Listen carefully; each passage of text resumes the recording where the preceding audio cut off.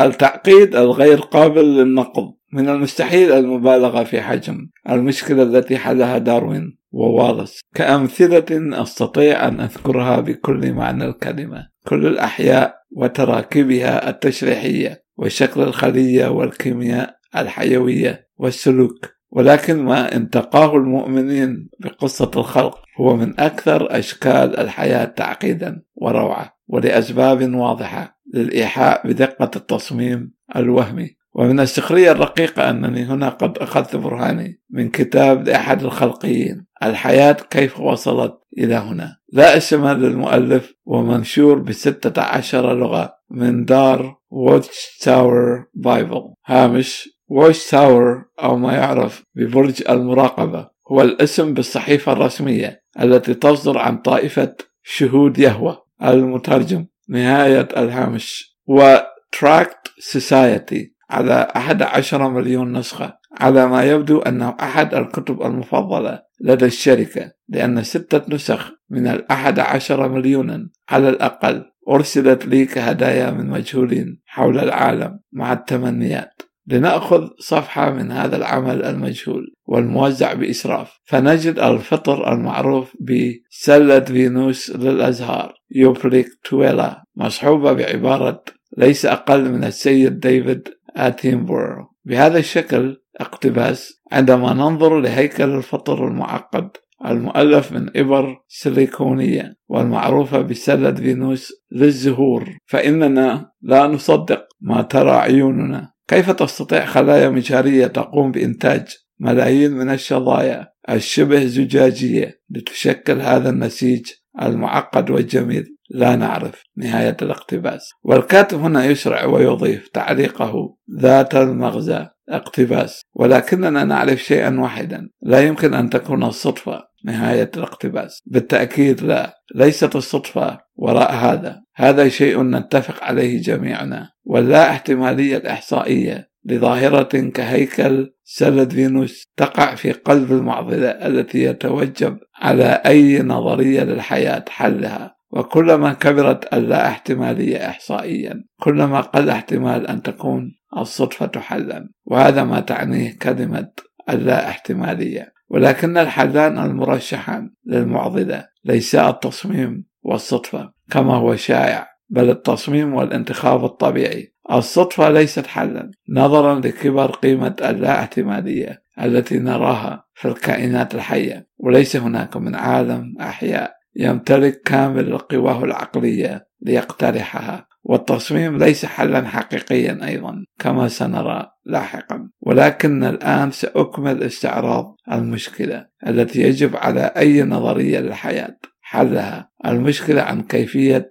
تفادي الصدفة. نقلب الصفحة في كتاب برج المراقبة فنجد النبتة الرائعة المسماة غليون الهولندي أرستولوخيا تريلوباتا، التي تبدو وكأن كل أجزائها مصممة بدقة لصيد الحشرات وتغطيهم بغبار الطلع وإرسالهم لنوع آخر من نفس النبتة كطعام. الأناقة المعقدة للزهرة تدفع بكاتب برج المراقبة للتساؤل: هل حدث ذلك كله صدفة أم أنها بسبب التصميم الذكي؟ ومرة أخرى لا، بالطبع لم تحدث صدفة. ومرة أخرى التصميم الذكي ليس البديل الصحيح للصدفة. الانتخاب الطبيعي ليس فقط حلا اقتصاديا معقولا وأنيقا فقط، بل إنه الحل الفعال الوحيد الذي تم طرحه حتى الآن كبديل للصدفة المقترحة منذ الأزل. التصميم الذكي يعاني من نفس مشاكل فرضية الصدفة. ببساطة هو ليس حلا معقولا لمشكلة اللا احتمالية العالية، فكلما على مستوى اللا احتمالية كلما أصبحت نظرية التصميم أقل احتمالية، بل إنه سيقوم بمضاعفة المشكلة من الأساس. ومرة أخرى المشكلة التي يثيرها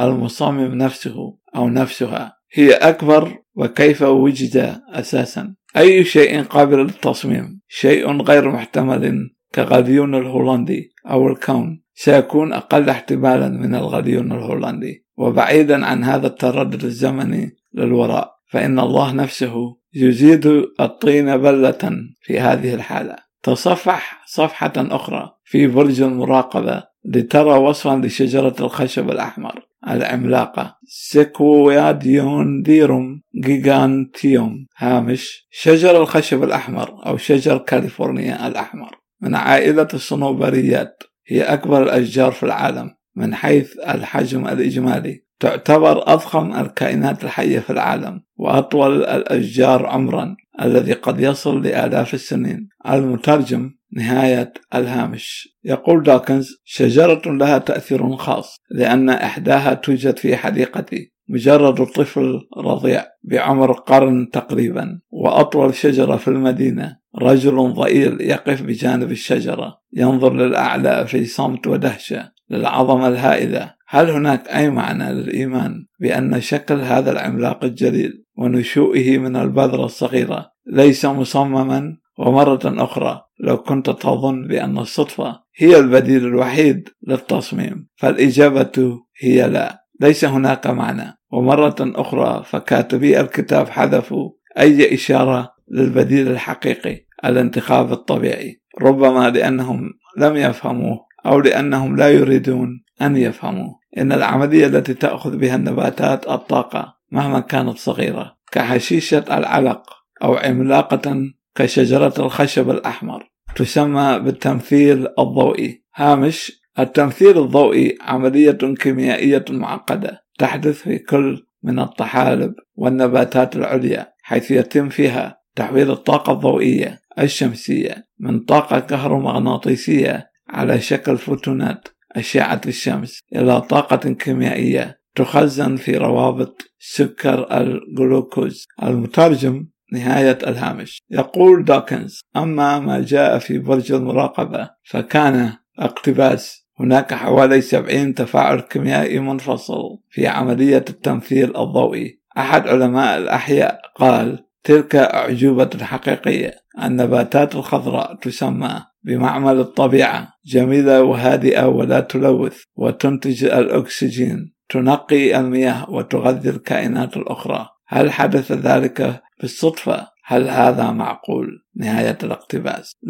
لا يمكن تصديق ذلك، ولكن تكرار المثال بعد الآخر لن يفيدنا بشيء. منطق الخلقيين لا يتغير. بعض الظواهر في الطبيعة منطقيا عديمة الاحتمال بشكل كبير، معقدة جدا، جميلة جدا، ومدهشة جدا لتكون محض صدفة. والبديل الوحيد الذي يتمكن الكاتب من تخيله هو التصميم الذكي، ولهذا يستوجب وجود مصمم قام بتصميم كل شيء. وإجابة العلم على هذا المنطق الخاطئ لا تتغير أيضا. التصميم ليس البديل الوحيد للصدفة.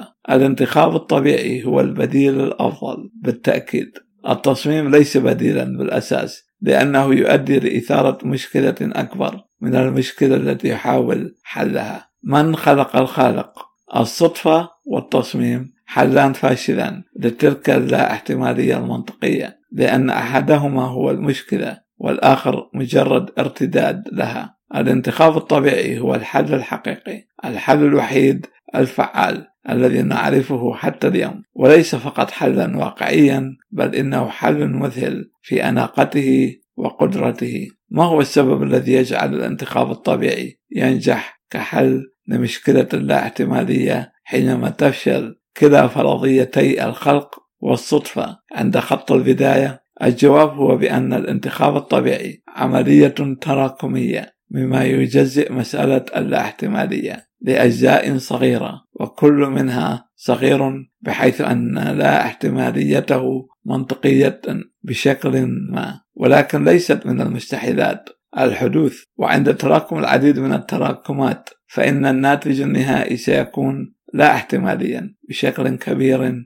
جدا جدا بالطبع، لا احتمالي بشكل لا يقبل مجالا للشك أن يكون قد حدث عن طريق الصدفة. والناتج النهائي الذي يشكل الكائن الذي يحاجج به الخلقيون بشكل مرهق بأشكاله المختلفة. الخلقي يخطئ الهدف، لأنه لا يجب هنا أن تنزعج السيدات من استبعادهن هنا في الضمير المذكر المستعمل. يصر على أنه يعامل احتمالية التكوين المعقد كخطوة واحدة، حدث واحد، أنه لا يفهم قدرة التراكم. في كتابي الصعود إلى جبل اللا احتمال، هامش Climbing Mount Improbable، ريتشارد داكنز 1996، نهاية الهامش. يقول دوكنز: وضحت هذه النقطة بمثال. تخيل جبلا أحد طرفيه منحدر بشكل حاد، من المستحيل تسلقه، والطرف الآخر منحدر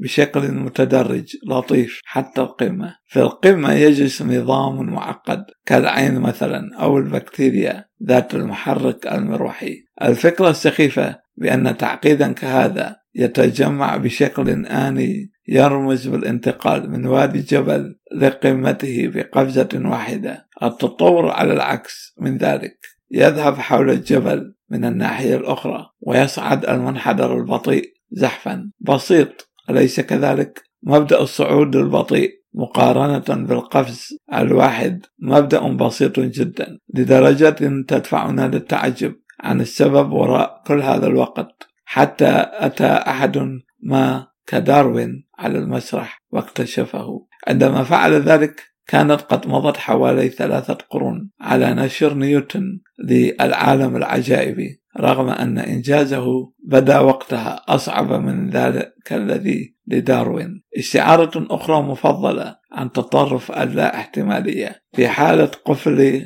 خزنة بنك. نظريا يمكن لسارق أن يكون محظوظا بالحصول على تسلسل الأرقام 8 بالصدفة وحدها. عمليا التسلسل يصمم بلا احتمالية عالية لدرجة تجعل ذلك أشبه بالمستحيل، بنفس درجة فكرة فريد هويل عن البوينغ 747. ولكن تخيل قفلا مصمما بشكل سيء وأنه يعطي إشارات استطرادية تعلو كلما قرب الرقم من الرقم الصحيح. افترض أن اقتراب القرص من الرقم الصحيح، فإن باب الخزنة يفتح قليلا وحفنة من النقود تسقط منها، فاللص في هذه الحالة سيحصل على الجائزة الكبرى في وقت قصير جدا. الخلقيون يحاولون استعمال حجة اللا احتمالية لصالحهم بالافتراض بأن السؤال البيولوجي الموازي هو موضوع الجائزة الكبرى أو لا شيء، والاسم الآخر المستعمل للجائزة الكبرى أو لا شيء هو التعقيد الغير قابل للاختزال. العين ترى أو لا ترى، الجناح يطير أو لا يطير، ولا يفترض أن يكون هناك أي حل وسط ذا فائدة، وهذا ببساطة خطأ. التوسطيات كثيرة جدا عمليا، وهذا بالضبط ما نتوقعه نظريا. ومجموعة أرقام الخزنة في الحياة يوازي الإشارات الاستطرادية التي تعلو وتنخفض بالقرب أو البعد عن الرقم الصحيح. الحياة الحقيقية تبحث عن المنحدر اللطيف خلف الجبل اللا احتمالي، في حين أن الخلقيين عميان عن كل ذلك ويركزون على المنحدر الحاد القاسي في المقدمة. داروين خصص فصلا خاصا في كتاب أصل الأنواع الصعوبات الخاصة بنظرية النشوء بالتعديل، ومن العدل أن نقول بأن هذا الفصل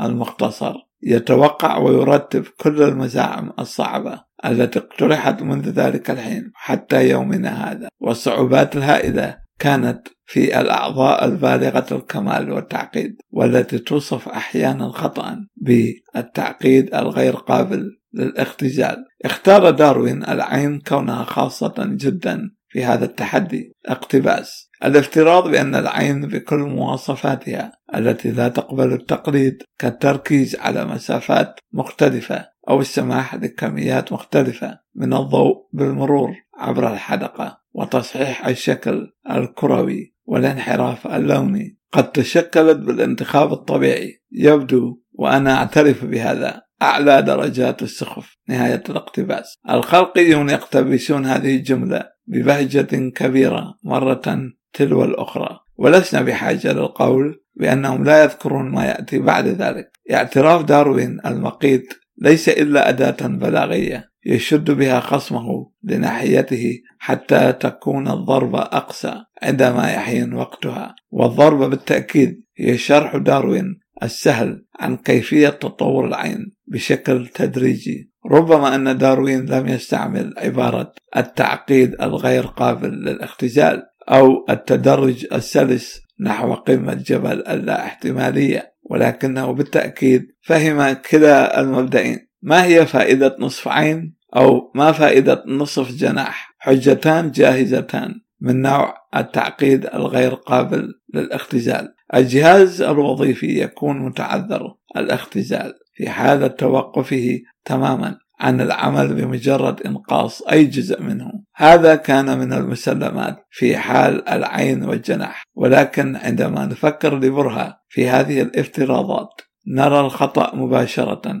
إن مريضة ماء العين المعتم التي رفعت عدسة عينها جراحيا لا تستطيع رؤية صورة واضحة بدون نظارات، ولكنها ترى ما يكفي لتفادي الاصطدام بشجرة أو الوقوع من حافة جبل عالي. ونصف جناح ليس فعالا كجناح كامل، ولكنه أفضل من لا جناح على الإطلاق. يستطيع نصف الجناح أن ينقذ حياتك بتخفيف الصدمة الناتجة عن الوقوع من على شجرة بعلو ما، و51% من الجناح يساعدك في حالة شجرة أعلى. ومهما كانت نسبة الجناح الذي نملكه سيكون هناك علو مرافق يستطيع جزء الجناح إنقاذ حياتك، فيما لا يستطيع جزء أصغر فعل ذلك. والتجربة الفكرية عن الأشجار المختلفة الارتفاع والسقوط من أعلاها هي فقط أحد الطرق لنرى نظريا بأنه من المتوجب وجود تدرج سلس للمنافع على طول الخط، بدءا من 1% من الجناح وانتهاء بجناح كامل. الغابات مليئة بأمثلة عن حيوانات تتزلق أو تهبط مظليا لتنير الفكرة عن كل خطوة صعودا على جبل من اللا احتمالية. بالقياس مع الأشجار المختلفة الارتفاع من السهل تخيل ظروف تستطيع فيها نصف عين أن تنقذ حيوانا، في حين أن 49% من العين لن تكون قادرة على ذلك. تدرج سلس بناء على معطيات الإضاءة المتوفرة والمسافات التي تستطيع بها لمح الفريسة أو المفترس. وكما الجناح وسطوح الطيران، فمتوسطات معقولة كهذه ليست فقط سهلة التخيل، بل إنها منتشرة بوفرة في مملكة الحيوانات. الدودة المسطحة لديها عين، وبكل المقاييس تعتبر أقل من نصف العين البشرية. الأخطبوط المعروف باسم الناوتيلوس أو قارب اللآلئ، أو ربما أبناء عمومتها المنقرضين الذين كانوا مسيطرين على البحار، له عين متوسطة بين عين الدودة والإنسان، وبخلاف عين الدودة المسطحة التي تميز الضوء عن الظل فقط ولا ترى أي صورة، فإن عين الناوتيلوس المشابهة لآلة التصوير ذات ثقب تستطيع عمل صورة حقيقية، ولكنها مشوشة ومعتمة مقارنة بصور أعيننا. من غير الممكن وضع سلم دقيق لتدرج تحسن الرؤية. هذا يعتبر غشا، ولكن لا يوجد عاقل يستطيع أن ينفي بشكل ما بأن تلك الأعين اللافقاريات وغيرها كثير هي أفضل من عدم وجود عين أساسا، وبأن كل الأعين مصفوفة على المنحدر السلس للجبل اللا احتمالي. وأعيننا قريبة من القمة،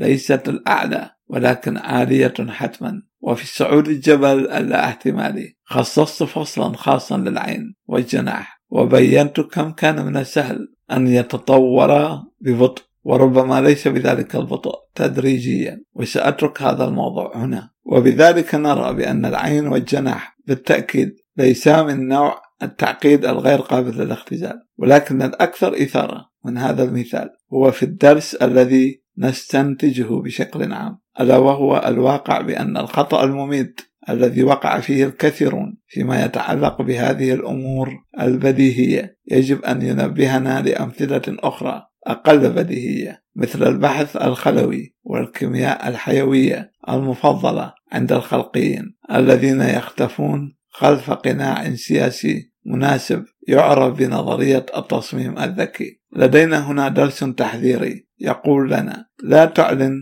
بأن أي شيء هو تعقيد متعذر. الاختزال، لأن هناك احتمالا كبيرا لئلا تكون قد محصت اكتشافك بحذر أو فكرت بشكل كاف عنه. ومن جهة أخرى لا يجب علينا نحن الذين في جانب العلم أن نكون اعتقاديين بثقة. ربما أن هناك شيء ما في الطبيعة لا يمكنه بسبب تعقيده المتعذر الاختزال أخذ مكان على المنحدر السلس لجبل الاحتمالية. الخلقيون محقون في أنه لو ظهر التعقيد الغير قابل للاختزال بصدق وبشكل صريح فإن ذلك مما يمكنه أن يهدم نظرية داروين. داروين بنفسه قال: اقتباس: لو كان بالإمكان الاستعراض بأن أي نظام معقد موجود ليست له الإمكانية أن يكون ناتجا عن تطور تدريجي ناتج عن تراكم العديد من التغييرات البسيطة فإن نظريتي تنهار بدون شك، ولكنني لم أجد حالة كهذه. نهاية الاقتباس. يقول دوكنز: داروين لم يجد تلك الحالة، ولا أحد من بعده حتى الآن استطاع